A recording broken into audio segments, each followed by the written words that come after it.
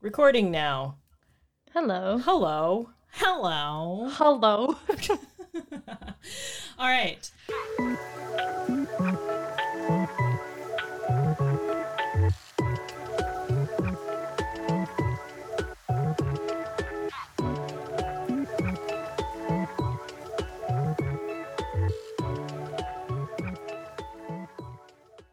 Welcome to Double Cussies, where two people who share 25% of their DNA and their entire extended families talk about life. Double cousins. It's like if Beyonce and Solange Knowles married Nick and Drew Lachey and had kids. Oof, I don't like that one. I know, right? I don't it's like it. It shouldn't exist. It really shouldn't exist. No one has ever thought about that until now. Yeah. No one in the history of culture. I had an original thought of what a terrible pairing that would be. A terribly original thought. Yeah. If that existed, then Nick Lachey probably wouldn't be hosting Love is Blind. So that would be a loss for the world. That's really the only other ramification that I can think of if that quad existed instead of its current setup. So, yeah. Beyonce's music would be exactly the same. Totally. Yep. There would be no ripple effects that would touch her music. It's untouchable. It would be Lemonade, but in relation to Nick Lachey. The Crystal Light version of Lemonade. Yes. All right. Okay, listeners, for this episode of Double Cussies, when this airs, it will be about 2 years, almost exactly, from when we all started working remotely or living this pandemic life for real. So we figured it would be a good opportunity to check in and talk about how we felt over the past 2 years of this pandemic situation, how it's really changed us as people, and to really just, we alluded to it in our beginning episodes of what major life changes we've had over the past couple of years, but I think today we're going to have a little bit more of a deeper discussion on how it felt over those past 2 years and also the emotional journey that we've gone on. So Kalia, with that, I think to kick it off, 2 years ago around this time, we were just finishing a trip together to Disneyland. Mm-hmm. And that was very early February 2020. And I think that was definitely right when the news started breaking about something called coronavirus, and that it was maybe in the US, but nobody knew really what it was or what it meant. And so there was some question of, do we go to Disneyland? Do we not go to Disneyland? And so I think at the time we made the decision, yep, we're going to go. And I'm really glad that we did, because I haven't gone since and not sure exactly when will be the next time that we get to go. But that was definitely the last normal pre-pandemic activity that I did anyways. Yeah. And that was I remember feeling like a little bit of trepidation, because as with the whole thing, it was like you didn't know what to think. And especially because it was so early on, it was like, we were there, no one was wearing masks. It was very crowded.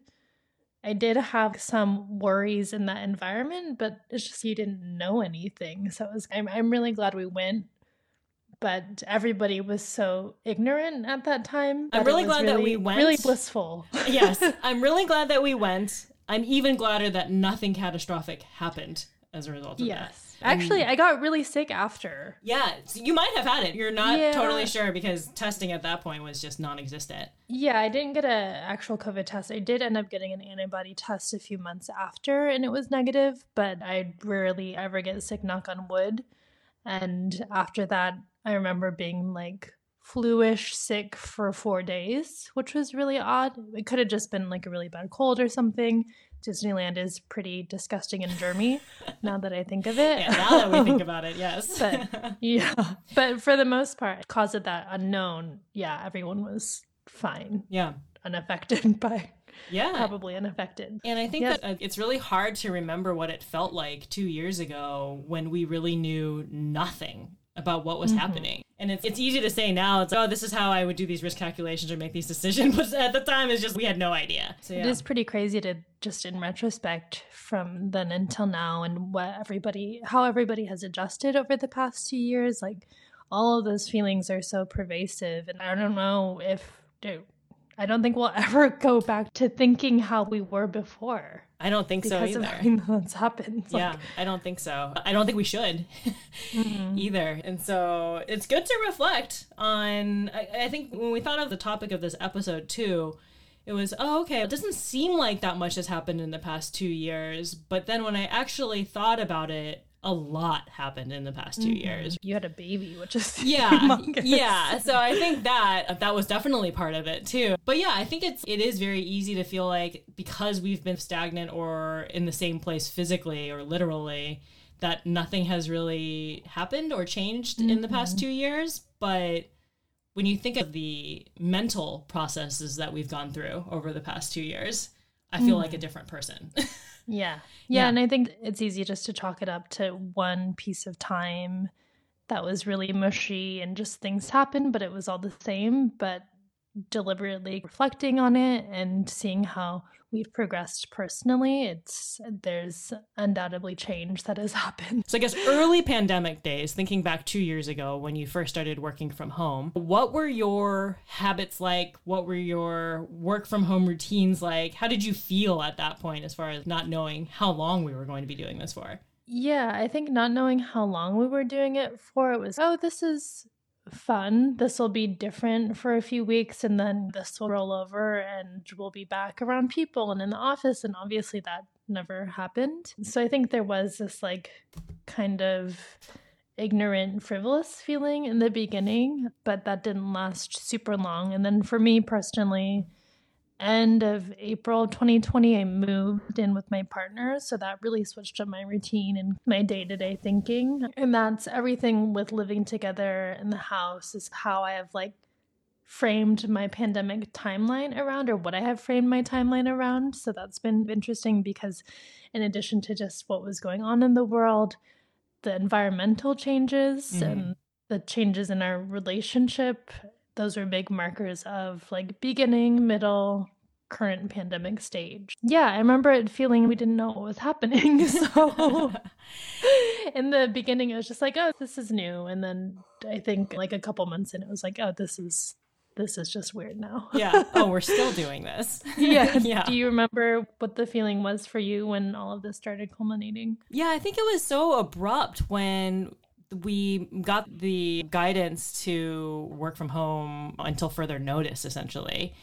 And it was so abrupt that I feel like everybody just had stuff left at their desks. It was like everybody got raptured. And I haven't actually been back to my office since then. And I actually just got the shipment that they packed up, the facilities crew like packed up whatever was left at my desk and shipped it to me. Oh, that's and so when I walked away from my desk in early March for the last time, I had no idea that it was the last time. And since then, I've gone completely remote work. And so I'll never go back to that same office or that desk again. But I remember the time that I was thinking, I was like, this is great because I have a terrible commute and I was already trying to do that as little as possible. But I was also very close to the people who I worked with. I was very active also in the fun committee and the group who always make sure that there's fun offsites and that we're thinking about the culture and making sure that people feel connected.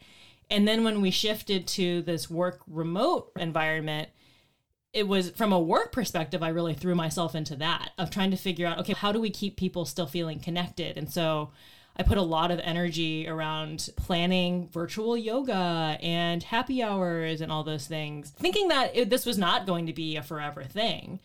And the longer that it went on, it was just like, what's the pace that we can actually support this kind of community engagement work? And what's the need really? Is this what people want? But I think early on, I spent a lot of energy and effort doing that kind of work. And it felt personally rewarding too. And it was a way of feeling physically energized too and staying in better health. But then it was really weird because even though I was very active and engaged like with my coworkers, around April, I started to feel like very tired and just like very run down. And at the time I thought maybe I was like, am I depressed? I haven't felt in a way before where I couldn't just regulate my own emotions and say, oh, just think positively about it, or just don't think about that. I think maybe I was unable to compartmentalize as much as I was before. But then also about a month after that, I found out that I was pregnant, and it was like, oh, hormones. So combination of probably both hormones and the Exactly. situation at large. Yes. But I think that feeling of depression, I definitely, like for the past 2 years, it would ebb and flow. Like I would have 3 or 4 really solid weeks where I'd feel productive and energized. And then it would just hit me. I'd be very unmotivated, very tired for no great reason because we were just at home. And I think I was not pregnant, but that same feeling clicked for me. And that has been something that happens every few months throughout all of it. It's just the double Cuzzy psychic connection again. You weren't pregnant, but really we were pregnant, Kalia. We were sharing the hormonal effect. Yes, we synced up. Yes, our depressive loops, they have aligned. Yeah, and then I think around that time, or shortly after that, in May, that was when George Floyd was murdered and all of those protests were happening. And I remember just feeling like incredibly anxious at that time. And then also knowing that I was pregnant and having that additional layer of risk of I don't really feel safe partaking in these protests then or going on any of these marches, but then feeling bad about not being able to participate in those things too. And I remember at that time too, like in May, like my brother's shop is in Portland, Chinatown, and there was a lot of riots that were happening down there and a lot of unrest. And I legitimately thought that he was going to get murdered protecting his shop. And it's like on top of that, I'm like 13 weeks pregnant and super hormonal. And so it's just this perfect storm of what is happening all at the same time. But yeah, that was fun. How was your summer? Oh my gosh, I did not recount my timeline as closely as you, but now that you're mentioning, May through summer, it was just super weird. Like, how do you process everything that's going on, but also how do you involve yourself in this? I think it was probably like middle or late May. We went to a protest in downtown Phoenix and it just felt overwhelmingly emotional. Just so many people walking in the streets and everybody there sharing the same feelings and the same need to express that in a public place. That was really crazy. But yeah, it was the balance of care about this and also how do I consume all of this news and this media and balance that with my current emotional state and not let it like completely deteriorate me. I think that was hard with so much going on that's like outside of your control and just trying to be a normal or functioning person among all of that. Yeah, and what we talked about too, like in our intro episodes of feeling the sense of like detachment and this ability to detach and knowing that that's a privilege of like, I don't have to put myself in these situations, even though that's a lived experience for so many people. And like this overwhelming sense of I am so aware of what is happening right now, and I feel so helpless to do anything about it. I think also around this time is when Grandpa started getting sick or started getting weaker. And so I was thinking about like, how do we get back to Arizona to see him? Like during a pandemic and not being able to fly or not wanting to fly. And so that was really tough too. And so I think, summer of 2020 was just a shit like period of time. Definitely. Yeah. There was a lot going on and Grandpa was in the middle of all of that and that was really hard, but I think we all got to spend some time with him that summer, which I'm very, very grateful for. Yeah, and I think the pandemic in a lot of ways, because I was working remotely and because we had the ability to be working from other locations for extended periods of time, in a sense, it's what enabled us to be able to be in Arizona a lot in that summer. And so I feel really lucky for that. And so it's really weird to think that in some cases it made things so much more difficult. And in some cases it made other things possible. No, absolutely. But it's interesting when you talk about how you frame your timeline around like moving in with your partner and your house renovation and everything. And I think for me, because I was pregnant like very early on in the pandemic, that is how I've charted of like, when I was in my second trimester, this was happening. And then I had a baby and then I had a 1-year-old. And so I feel like without being able to actually have that tangible marker of time progressing, it would have just gone by much, much faster or felt like it went by really fast. Yeah, exactly. I wonder if that's the case for most people. I'm not saying everybody was pregnant or moved into a new house and had this stage of their relationship, but I wonder if people have identified markers outside of just the pandemic to relate things to.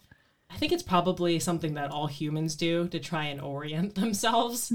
Because I know that like ground yourself in something. Yeah, because I know that anybody who has kids, like even before I had kids, I noticed this about people when they were trying to remember a timeline for something unrelated to like their personal life or their family, they would always tie it back to so-and-so was 11 then, and so they were in this grade and this was happening. And so it's like how you overlay a very personal timeline onto greater events that happen, because otherwise it's just, you can definitely lose track of like where you exist in history or like what's actually happening in the world.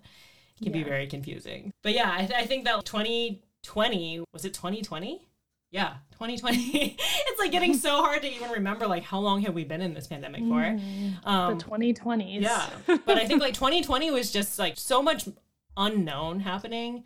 And then 2021, for me anyways, early on in 2021, it was so all-consuming of, I'm just trying to survive as a mom of 2 now. Of like, I have a toddler and a newborn, and I'm just at home and just trying to make as many decisions as possible to keep everybody as safe as possible. And I think that was the other thing too, is when I found out that I was pregnant early on in the pandemic, it was like, okay, now the stakes are even higher for me to not get sick. Or for nobody in my family to get sick. It was just like so many decisions that had to be made every single day, and it's just exhausting. I think maybe that's why also like I just felt so fatigued, because it was just every single day it's, oh, should we let them go and see this person? Who is this person in contact with? And so I think it's just obviously like that a number of decisions that have to be made has not really decreased, but at least the information that you have to make those decisions is better. Yeah. A little bit better. And these are just, you make those decisions, I feel, to an extent as a parent outside of a pandemic, if you're a discerning parent. But yeah, with the threat of this on top of it, and then also just early on, even a year into it, I feel like a lot was unknown. Like, how do you do that? How do you make those decisions? Or what's like your guiding light? Yeah, I can only imagine that puts a lot of stress and different weight on that. Yeah. And also because I was pregnant, like we didn't go back to Arizona for Thanksgiving. We didn't go back for Christmas that year either. And so I think that was the longest stretch of time too, that we went without really seeing anybody in the extended family. And so I'd be interested to know how that second half of the year went for you, Kaylee. That was the longest stretch that we hadn't seen each other. Yeah, the second half of 2020. Yeah. Oh gosh. We had seen each other in the summer because that's when Grandpa passed away. It was like around Labor Day. And then we didn't see him. Yeah, I'm trying to recall this. I remember it being just like I was still seeing family every now and then. Like the family were some of the only people that I felt safe seeing outside of my house. Do you remember the holidays being really tough though, because my dad was sick. That's right. So we didn't do anything just on top of the pandemic. And that situation with my father in the hospital was really foreign and unexpected. So it was super, super quiet. I just feel like for the most part, it was trying to wrap my head around everything and not having the interaction that I usually did to process those things. I think throughout all of this, my life has become a little bit more slow, like a different pace. And as a person, just my thinking and my communication has become a little bit more thoughtful because of the way time was and because of the contact we did or didn't have with other people. So that's a big takeaway. I wouldn't say that was just from the second half of 2020, but I feel like that with all the events that this was all built up, especially with Grandpa and then not being able to see family and then my dad in the hospital, and just there was this different weight of what's really important in life. Who is important to you? How do I want to spend my time? How do I want to connect with people? And just how precious time and our health was really exacerbated because of all of this, in addition to what was going on. I think the past 2 years has given me a different outlook on all of that and really pushed me to a place where I'm thinking more and more about how do I want to spend my time rather than being in a situation that's not satisfying or being around people who aren't serving my life. Yeah, I think that's been a huge effect of the past 2 years. It's the YOLO mentality now. I'm glad that phrase hasn't really come back. Oh yeah. Oh shit. We should probably not try and bring that back then. But I mean, I think it is. It's like it put things in such stark contrast of what is, like you said, like what is really important. Because I think that there's sometimes when something traumatic happens and it puts in very clear contrast to something like you could be gone tomorrow, and if that was the case, then how are you spending your time? And so I think we all got to think about that for 2 years. Yeah. And so I'd like to think that it's like, yeah, we got put into a collective timeout as a society, and just to think about what you did. And come out of it now, and what are you going to do differently? And I still think I feel a little bit of an external pressure or expectation. Like these past 2 years I've had a lot of free time because I don't have kids. I've been working from home. I feel like I should have done more, produced more, or done something more with my work or myself. And I don't know where that comes from. I think, I don't know where that comes from, but I remember bringing that up with you probably a few months ago. And you mentioned don't discount the things you've learned about yourself and the conversations that we've had with each other. And that's been a big driver to record this and turn these conversations into a podcast, because that's a lot of work in itself. Yeah, for sure. And something that I don't think I prioritized before, or we had really tapped into before. And we would talk before, but not these types of conversations. So, and that's something that's emotionally and time consuming too. Yeah, and I think that this concept of this culture of productivity, of needing to feel like we are achieving things. And I know about myself, like I definitely am hardwired to be an achiever and to feel like I'm accomplishing a lot of tasks or making progress towards something. And it can be exhausting too, because then you always feel like you're not doing enough. Yeah. And I think like in the work environment too, like during the pandemic, trying to remind people that there's a pandemic happening right now, and that if people are not 100% focused on their jobs right now, how could we expect them to be? And I think that it's like, as we were recounting the things that were happening in our lives over that first year of the pandemic, everybody had some form of that. And so it's, again, a reminder of you don't know what somebody's going through. And so to have compassion for them, especially when you're seeing them in a work environment where it's stressful already. Yeah. So I think that you don't know what people are doing in their lives outside of work, or what fills up their time and their priorities outside of it. Yeah. So. And that stands for any time in our society, not just when something crazy and unexpected like this is going on. I think, because you bring up work, now that I'm thinking about it, that I remember my work, that the first year of the pandemic, so 2020 work year, was insane, because from a professional and communication standpoint, for work, I had to be tapped into every little detail of what was going on with mandates and regional and national regulations, and I'd pour 8 hours a day into dissecting that and putting that into language on behalf of the company that I worked for. And so I think, in a way, in retrospect, maybe I compartmentalized parts of the pandemic into just relating to work. And I think I am that way by nature. Like, work is work. When I clock out, I want to think about it as little as possible, although this topic kind of followed me after hours a lot. But I think there was this odd relation of pandemic, everything going on, changing regulations and whatnot, just related to work. And then I was navigating that on a personal level, but I was able to shove it away in a little bit of an aspect too. I was able to shove it into a little bit of an aspect. Shove away parts of it, just chalk it up to, okay, that was a work thing. So I think that made me think about the pandemic very differently. I think, just to put it into a practical example, if I had a job in graphic design or whatever, that's not what I do.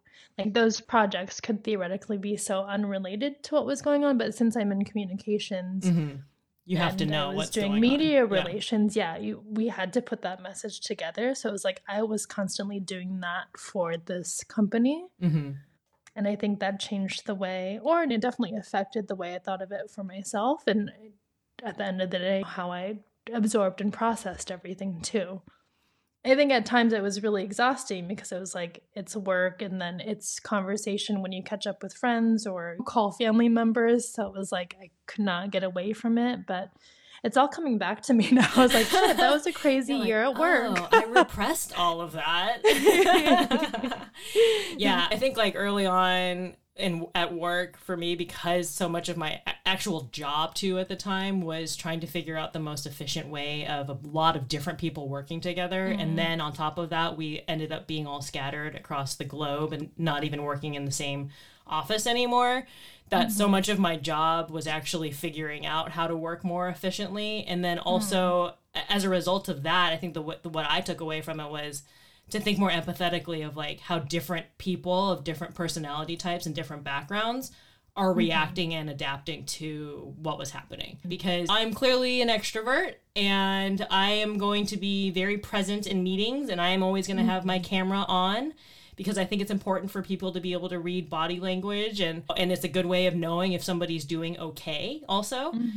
But like thinking about it more, and as the pandemic went on longer and longer, I'm like, no, people need to be able to get their work done in a way that is, possible for them and comfortable for them. And if that means that they don't want to have their camera on, or you know what, they're just not feeling up to it that morning, or that day, then that's totally fine. And that it's no slight against me, and that, and that it's not a mark against their work either. And so I walked away from it a lot more, understanding that not everybody is like me at work, and the way that I perceive the world is very different. And so I think it helped me get out of my bubble in a lot of ways too. Oh yeah. Because then that permeates into every interaction that I have with somebody now, of just like, oh, okay, that's probably not personal. Maybe it's just they're a different personality type than I am. And I think too, working from home, it's no matter what your personality is versus working in a large office. If you're in an office around hundreds or thousands of people, you cannot not be influenced by those people in the way you dress, in the way you speak, in the way you deal with other people, and what you bring home after work. And so I have this kind of flippant work from home theory, but I feel like, especially after the crazy year, like 2021 work from home, where people were a little more grounded and had a routine, it really made me at least realize this is my unaffected, genuine state of being, Yep. Because you don't have that little office small chat. In my past jobs a lot, I'd pick up on just things like certain phrases people would say at work, or there was definitely like a culture of shared voice. So I think without that office environment and everybody just working from home and making their own space and kind of getting themselves ready in the morning without the pressure of having to be around people in person. So that's your real self. And for me, it was soft clothes. Right. It's definitely, I think for a lot of people, it was soft clothes and elastic. Yeah, but for a lot of people, I would get on calls and they would be in their button-up shirt and groomed, and that's what they needed to feel ready for the day and productive. Yeah.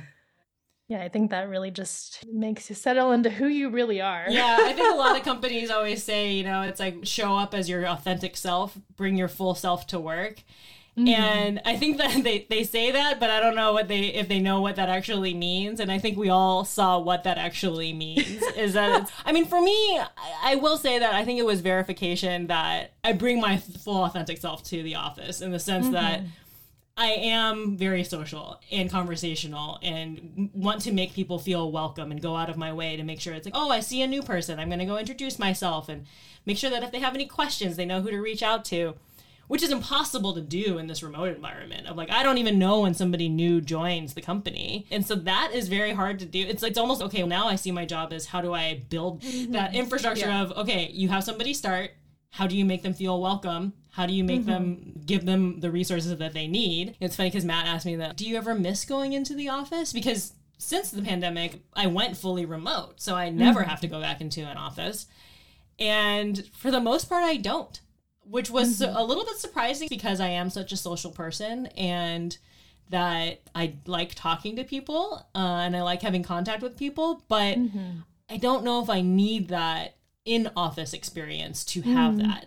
And I can say that because I've been at the company long enough and I know enough people where I have connections. But for somebody starting at a new company and a new job, oh my gosh, yeah. And so I, again, like back to empathy, trying to think about, okay, if I was new, how would I navigate this? Could I navigate it? And I think that I feel like I have integrated so much of my personal thinking and my work thinking of like, how do you teach somebody something?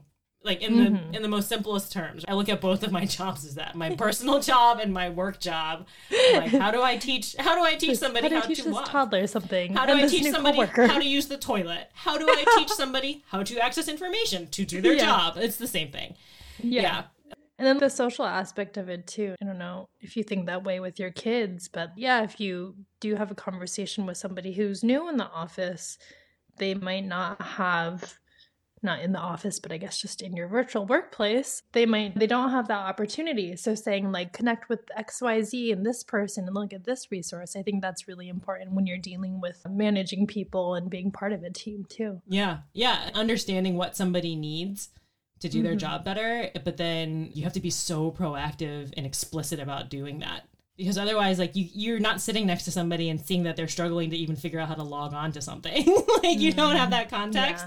Yeah. And so you have to be, like, super active about doing it. And it's the same thing with the socialization aspect of with parenting, too. Well, you want your kids to see other kids, but then in the pandemic, you don't want them to see too many other kids because then that's exposure. And so it's this weird thing of trying to raise social beings, but not really socializing them. And we've been really lucky that they have had a small group because like you see the trend of like, oh, pandemic babies, they're like another creature. And and it definitely is. I can't imagine for these parents who have had babies during the pandemic and that's the only person in the world that baby knows is their parents. Wow, that is really tough on a lot of levels for a lot of people. I also think that's definitely an influence, and this is just this is coming from a person who does not have children, but saw people have babies in the pandemic. I think that's definitely an influence, but there are like inherent parts about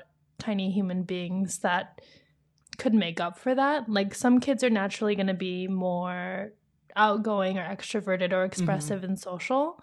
And then some are going to be a little more quiet by nature and just by nature. And maybe that contributes, or gets even more emphasized because of the pandemic. But definitely. I think it's a mixture. But this is my scientific evaluation of pandemic babies. Dr. Kaylee, a child psychologist. Only the pandemic. No, you can't blame the pandemic for every problem that your child has. Yeah. And you can obviously blame your own parenting to every problem that your child has, though. That's really it's your fault. Yeah, pretty much. Yeah. That's what I'm saying. Yeah. No, definitely, though. It's interesting to see, because a lot of my friends have kids that are close in age to my kids. And just even when they're born very close in age, how different they can be developmentally. Like sometimes it's, oh my gosh.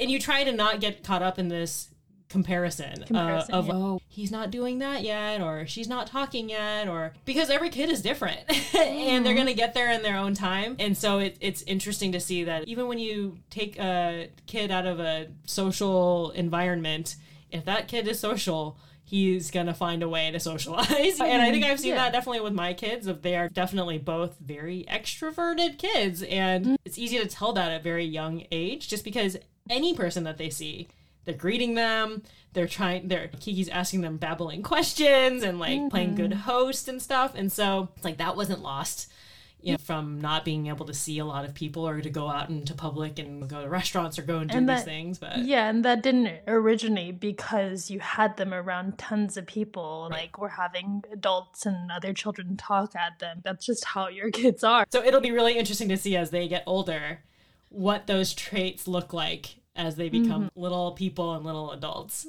I'm sure that our parents think about that too. When they look at us of like, oh yeah, of course Kaylee is doing that. Of course Emily's doing that. You don't know me. Always been that way. You don't know me. You've just watched me grow up my entire life. You don't know me. Yeah.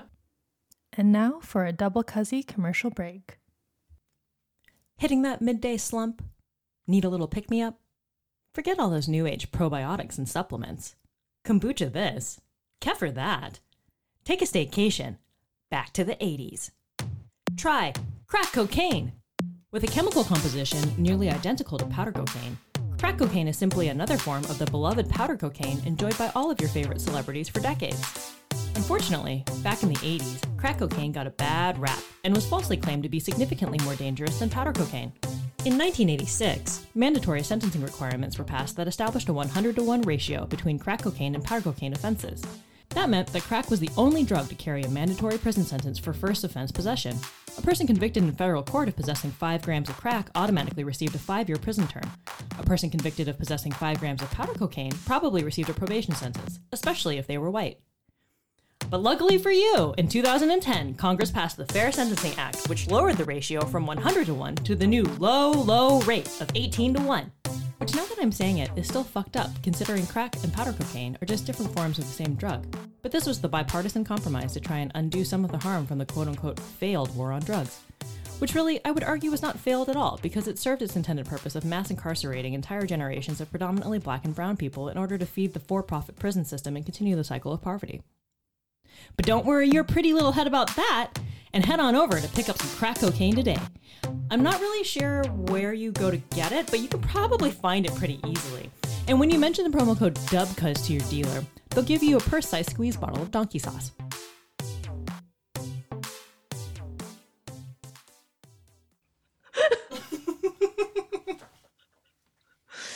The music right? is the icing on the cake. Yeah.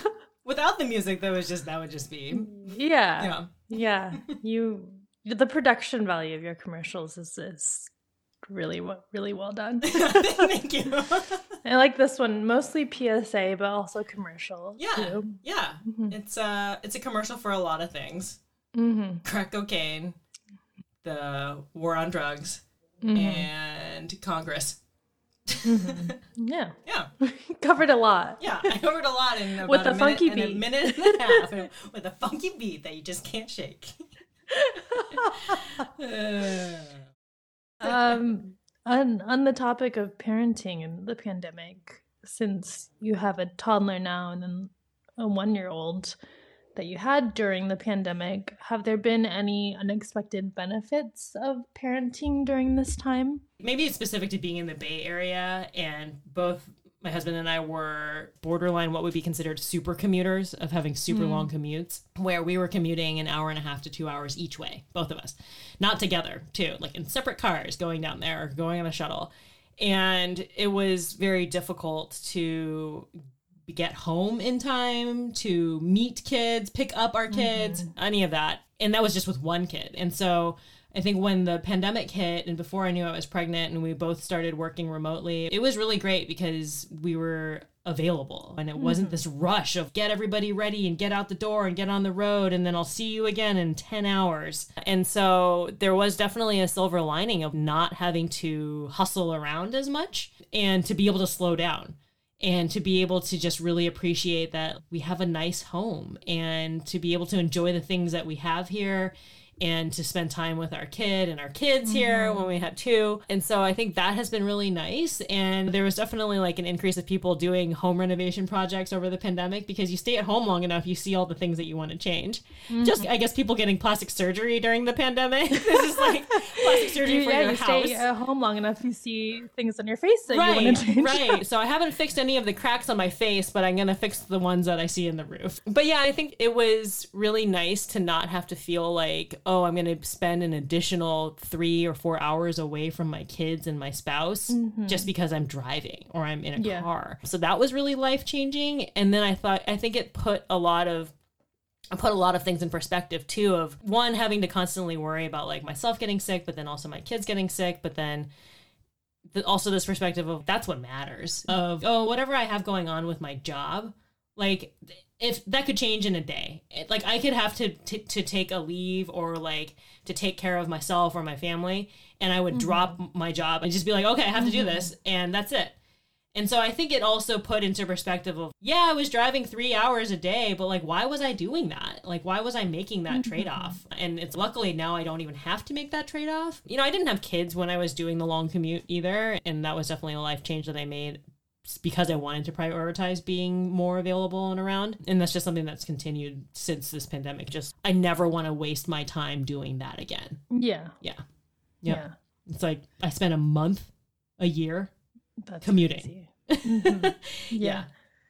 And I mean, when you had your first, were you hybrid from home and in the office? So you were doing a little bit of a commute, right? I was always working at least one day from home, even before anything that was formally hybrid, just because we were pretty flexible. But it was definitely like by the fourth day of going into the office, I would feel so burnt out. And any week that I had to actually go in 4 days, or especially 5 days, I was like completely toast. And it was just the whole weekend was just spent trying to recover to do it all again on Monday. And so I think maybe also that was like a big silver lining too, that the weekends just felt a lot more my own. So that was nice, but it definitely complicated. Getting pregnant during the pandemic and not knowing what the risks associated with that was a little bit crazy. And then also the changing regulations around who's going to be allowed to go into the hospital with me. Am I going to have to be by myself for this? It was definitely at least comforting that because it was my second child, it was sort of aware of what the process was going to be, but I would imagine that would be really overwhelming if it was my first child and if it was like, oh, yep, you can't have a partner come in with you. That would be extremely overwhelming. I feel really lucky that, for the most part, had a pretty unaffected delivery the second time around, even with the pandemic. So I was not allowed to use a particular form of painkiller during it, though, because of COVID restrictions, and that was bullshit. Laughing gas, right? But I understood, yes. I was not allowed to use the laughing gas that I used in my first delivery, which was very helpful. But you were able to use the horse tranquilizer. Exactly. They just shot me up with that. They just tranked me, and then I woke up 2 weeks later, and I had a kid. It was like the 1950s style, where they just knock you out. No, it was not that way either, so. But luckily, I was pretty unaffected by any sort of COVID restrictions. Do you remember, I think, the time you had the baby? Yeah, I do remember you didn't know who would be able to be at the hospital and Matt would be able to be with you. And I think at the same time in New York, I knew someone giving birth and they had to do it alone. So it was so like state by state, and who knows how it's going to switch. So yeah, even I think in California, it was county by county. Because I knew somebody who was like, they were in another county and it was like, oh yeah, we're only allowed one partner, and like they're only allowed in for certain like in and out privileges from the hospital a certain amount of times or whatever. And then I remember like right before, like about a month before I was due, we had a COVID exposure. Like luckily none of us got it, but it was and this was before vaccines, this was before anything. And that was nerve-wracking because it was like, if any of us tested positive, then we would have been completely isolated after I gave birth. Yeah. So that it's serious shit. This is a serious thing. It still is. Yeah. But yeah, and I think like in 2021, things started really to change. Like it felt like there was a glimmer of hope in the beginning of the year, and and the insurrection happened, and then I just saw all my friends there without me, and that was depressing. But like, FOMO, YOLO, thanks, FOMO, insurrection FOMO again.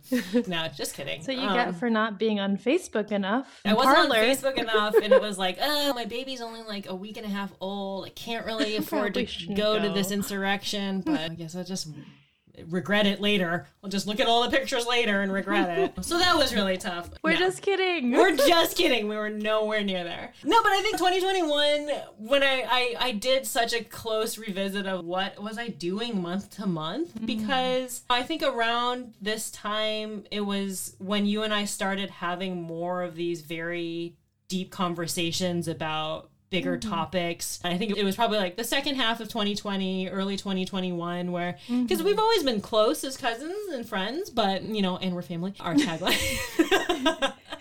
but yeah, I don't think we really had talked about any of these kinds of things in depth. Only so much that you can talk about in a text message thread anyways. Yeah, I do think it was like all of this sinking in over a year, and then changes with our family and in our individual lives that really opened that up, or more of that up. Yeah, I'm very grateful for that. Because I think, and I don't know if it was just because both of us were trying to work through this shit on our own in our heads and it wasn't working, but we were both on the same page about a lot of things and thinking about a lot of the same emotional changes. And it's hard because I think with all this going on too, not being around a normal friend group or a family too, I found myself leaning on my partner a lot for validation or these conversations or for the things that were going through my mind, but I didn't verbalize to him. So it's like you can only do that so much, and there's some things you just that aren't fit for that person. So I think to have you to talk to about a lot of these, especially because we are so close in family and shared experience, that's been super, super helpful. Yeah. Yeah, I think when you were talking about how, it sort of put the full weight before we started having these types of conversations and came up with the concept of, first we were like, we should have a blog of some sort. And then we're like, maybe we should have a podcast as part of that. And then I think we decided it's just like, I don't want to do the work of developing a blog and a website. I just want to talk. Let's just talk about things. Let's just do the podcast. It's the conversations that were interesting. And we did try to write a few things and we're like, this is not good. We can't. It's not working. My brain's not working in this format. And so let's think about this differently. But yeah, I think it came out of, we were each having these sort of inner mental, emotional spirals. And it was helpful to actually hear somebody else verbalize it. I'm like, it's not just me thinking these things or having these struggles. And I think so far the reception that we've gotten from people who have listened to this podcast is the conversations that I had with people like about, I didn't know that about you or your family, or, it's so similar to my family. And I had no idea, about that, because we don't have these types of conversations. Like a lot of my other friendships, I don't have these types of conversations. Mm-hmm. So having this conversation out there has been a platform to have those conversations with other people too. Yeah, it opens it up. Yeah. With, other people. Yeah. It's super interesting. So you're welcome, world. One silver lining that I am seeing for myself and a lot of other people, a lot of other friends, is that I think because a lot of people have been going through this process of understanding, like, how much do I allow work to make up my life? They're seeing that they want to do other creative projects and that they should just do them. Somebody I work with, actually, I was having this conversation with them about how they were adjusting to the pandemic and having a very similar conversation to what we're having now, just like how have they been doing, what were their habits like in the early pandemic, and what have they seen be effective now. And they're talking about how that basically when the pandemic started and we all had to stop socializing with everybody and seeing people and doing all the other things that we did outside of work, all that was left, it just stripped away everything of our lives, and all that was left was work, was our job, because that was the only interaction that we could really justify having, is because we had to do that. And as a result, it caused everybody to, I think, have this reaction of try to put everything and make everything that they needed out of life out of work. And then found pretty quickly that that's not possible and that's not healthy either. And it definitely mirrors like my own experience of just trying to throw myself completely into like, how do I make work feel better? And then a rejection of, I make it feel better by not actually having to deal with it all the time, or thinking about it all the time, or defining myself by it all the time. And I think maybe that's what the second year of the pandemic was. Everybody had this year of just trying to do things the same way, or trying to still produce the same level of results, but not able to do it in the same way as before. And then it's just like, why am I even doing this? And it was a reprioritization of like how we spend our time, in combination with not having to waste so much time getting ready and commuting and doing all of these things that were just wasted. And so then having actual time to pursue things like learning how to do a podcast. And so I think that's been really cool. Is like I have seen friends who have either made a career change or started a fun side project. And it was just kind of stuff I think before where people had ideas maybe in their heads and they just either never found the time or the reason or the drive to pursue it. So at least that's been something that's been really cool to see.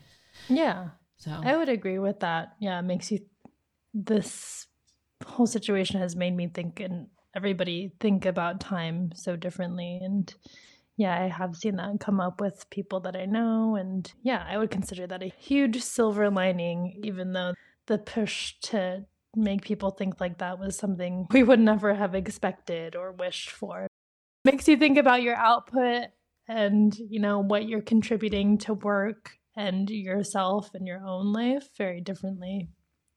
So it's impossible to say because it's sliding doors. You make one choice differently or one thing happens differently and everything else is different. But if not for the pandemic happening, do you think that you would have quit your job when you did?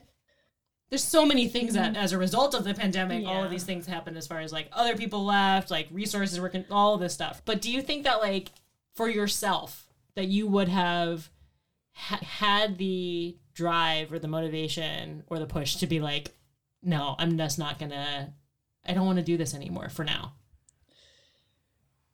I think, it's so hard to say. A part of me wants to say that may have happened sooner if it wasn't for the pandemic, because if I were going into the office and you would have burnt out faster. Yeah, but also because my work was so related to everything going on, it's hard to say. And I think the job that I was in, I did keep it for so long because it was stable. I knew what to expect when a lot of people were losing their jobs or didn't have that reliable source of income or stability. Yeah, I think it possibly could have happened sooner if it weren't for the pandemic, but there are a lot of other factors that I can never really truly answer that. But yeah. I think for me, if not for the pandemic, if I didn't change my job the way that I did as a result of the pandemic, I definitely would have quit. Because I think it was like if I was expected to still be in the office in some level, I would have quit. I would have found a different job or a different company where I wouldn't have to make that commute, because I think that was becoming such the sticking point and becoming such a time suck for everything else too in my life, where that would have been the breaking point. But I also think that had I not pivoted my job the way that I did when the pandemic hit, I am not interested in the work that I was doing before. And so if I was still doing that work, I guess I wouldn't be doing that work one way or another. I wouldn't be doing that kind of work. Yeah. So I've been lucky that it's like there was sort of a void of figuring out like how do we interact with each other and how do we operate when we're all remote. And it was like, oh, okay, I want to figure that out instead. So I just took that on. Yeah. But then and it was more important than ever and you were ready to tackle it. Yeah, it felt more important than ever, but then it just felt like such a heavy weight of just, and I think that was definitely me doing that to myself. I tend to do that to myself anyways. And maybe that was also a realization of I shouldn't feel like I alone am the one who is trying to fix this problem, because that's impossible. And I'm only going to be disappointed in myself if that's my expectation of myself. So, yeah, learning not how to just do it on your own. And especially because so much was, is this a permanent thing? Is this going to be the situation forever? It's like, how do you put all of that together when you don't have the playbook? I guess maybe just to wrap up the pandemic talk at this point, we're 2 years in. March, middle of March, I think, was when everything went crazy. What's your outlook for the next year or two with all of this going on in relation to what you've learned and been through the past 2 years? Yeah, I'm hopeful because I do feel like we're approaching the endemic phase of this, where it's like the really morbid realization of we're all probably going to get it. Sorry, guys. I already got it. We already got it. My family already got it. Summer of 2020. So that really sucked. Or actually, no, summer of 2021. But I'm hopeful, at least in the sense where I think things will start reopening and can start reopening more safely, just because of where we are as far as herd immunity or approaching that. So I am looking forward to things getting a little bit more normal and accessible. Like I'm looking forward to, because I have young kids, like being able to get them vaccinated sometime soon. I'm still waiting, because that would be nice to be able to fly places as opposed to drive everywhere, which is again another such a time suck, as much as I love road trips. So I'm hopeful for that, because I think that will open up a lot of opportunities to be able to see people more frequently and to get back to Arizona more and see people. But then I also am very optimistic for the next few years, because I feel like personally I have so much more direction and inspiration of what I want to work on, not just, what my job is. And so I think that is really exciting too, because it's like something else to look forward to that in my personal life, as opposed to just like a marker in my professional life. So, yeah. What about you? Yeah. What's your outlook for the next couple of years? How are you feeling? In general, pretty positive. It does feel like things are becoming a little more safe in terms of how the pandemic has progressed naturally. Yeah, I do have some anxieties about things here and there, but I'm at a point where I know my boundaries and I'm confident in taking care of myself and the things that I can do to protect myself, that I feel like I can stay safe in many situations. Mm-hmm. I'm taking a big trip in March, so that's been weird to plan because I haven't really done big travel just for fun in a long time, but that's something that I really love, but I feel pretty safe doing it. And I'm lucky that I have a friend who has done international travel lately and knows the ropes of everything that I'm going with. So that gives me confidence in the whole situation. But in general, yeah, a positive outlook. And I think, over the past couple years, I've learned so much and keep learning so much about myself. I'm looking forward to continuing to chip into that and build upon that and use this time to dream up something else of what's next and what I contribute my time to and make of myself next. I feel like that came a little bit late in relation to everything, but I need to give myself some patience with Never that. Too late. Never too late. Yeah. I mean, I'm slightly older than you, and we're in the same place, and I feel like just so many people, regardless of age, are coming to this realization now in their lives. You've done so much more work as far as understanding what you want, or like setting the boundaries and giving yourself the space in your life to be able to discover that versus other people. Yeah, it is weird being this age, not married, without kids, not married and childless. One of those will make sense in the edit. You make it sound so depressing, and it's just like, oh, it's a choice. Yeah. But it's like none of the choices that I make have to be directed by those external factors. Yep. Like I am in a very loving and long-term relationship, but there's none of that permanence of children or formal arrangement of being married that I have to consider in these things. So it is weird, like approaching mid-30s in that situation because I don't really know anybody who is in that situation. So it's like I'm in my own little orb and I'm still trying to make sense of it, but I'm getting there. Yeah. You've broken free from all of the existing societal frameworks. So now you're just rebuilding it. Whatever your own framework is. Yeah. You don't know me. None of you know me. None of you know me. You might have listened to 7 hours of me talking, but you don't know me. You don't know me. Just you watch. Oh. Okay. I have a compliment for you. Oh, yes. Compliments. Yes. It's your turn.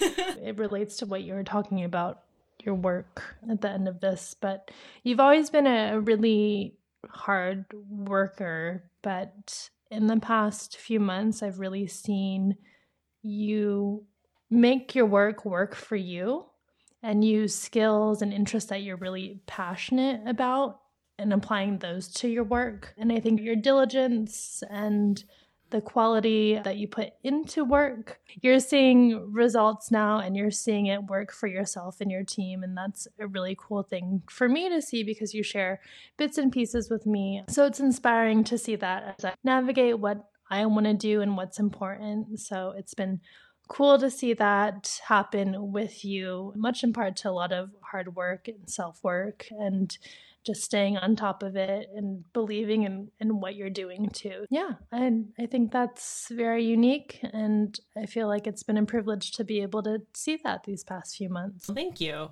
I wish you were giving my performance review in the next month or so instead, but I'll just play this recording at my perforance review. Yeah, testimonial. Like, I have external feedback that I am great at my job. Yeah. By somebody who isn't in any of my meetings. They say that I am great. I mean, I'm not involved in it, but I hope that it's recognized, and it seems like that is being seen. Yeah. We shall see further. That will be, that will definitely be the test. But no, I think what you said hit the nail on the head of make work for you. Mm-hmm. And the process of integrating, the thinking of, again, like the introspection of what do I actually like to do and what am I good at? And what can only I do? What am I uniquely good at? And just, I'm going to spend most of my time doing that. And yeah, I have felt really lucky that I've had the space to do that for my job, because I do feel like I'm adding different value than I would if I was just tasked with executing something very specific. Yeah. I think on top of that too, like identifying what you're good at, but how do you make that something that you actually enjoy doing? Because a lot of people are good at things, but it makes them miserable when they're doing that 40 hours, 50 hours a week. Yeah. Yeah. I think I told you that when I was tracking the new laptop that I got, like tracking the status of like, when is it going to get delivered? And like, why is it stuck at this transit center? And why isn't it here when it was supposed to be? And it was just like, oh shit, this was my actual job for so many years of just like chasing vendors to get stuff and following up with them and escalating when it wasn't there on time. And it was like, wow, I was good at that, but I hated it. What does that mean? I hated it. And it's, yeah, exactly. So what does it mean to be good at that exactly? And if you like that, I guess, supply chain is for you, but I definitely did not like that aspect of my job for a long time, and that was the main part of my job, actually, when I think about it. Yeah, I think having that realization after the fact, and it's, oh yeah, I'm glad that I don't do that anymore, but you know, thinking about it when you're in it is harder to separate yourself of, oh, actually, it's this part of my job that I don't like. And is that a core responsibility of my job or not? Yeah. So. Yeah. Will that change? Can I make that work for me in any time? Yeah. It's for sure been an evolution, though, because when I think back of like where I started out in my career and the kinds of problems that I would always see, I feel like problems that I wanted to solve or that I had ideas about how to solve, but I didn't really have the right audience for it, or I wasn't in the actual right role to give that type of feedback either. And so it's definitely been like a progress over a decade of just, okay, I worked long enough at these types of companies. So yeah, it's nice at least to feel like I'm not going to be spending any more of my career consciously anyways doing the type of work that I just really despise. Tracking packages. Tracking packages, yeah.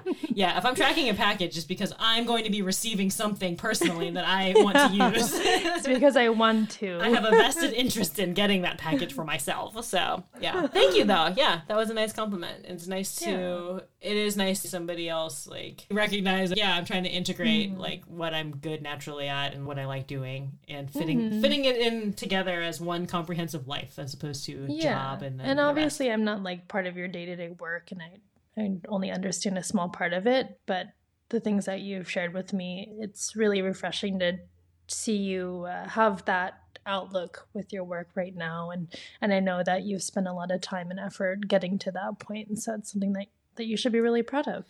Oh, thank you. I will remember that when it gets frustrating. I will remember that. Just replay that. Yes. I will listen to this little soundbite. Cool. All right. Thanks for listening, everyone. Play the outro and subscribe. Support us on Patreon. Thanks for listening to Double Cuzzies, where we're cousins. And friends. But most importantly, we're family. Bye.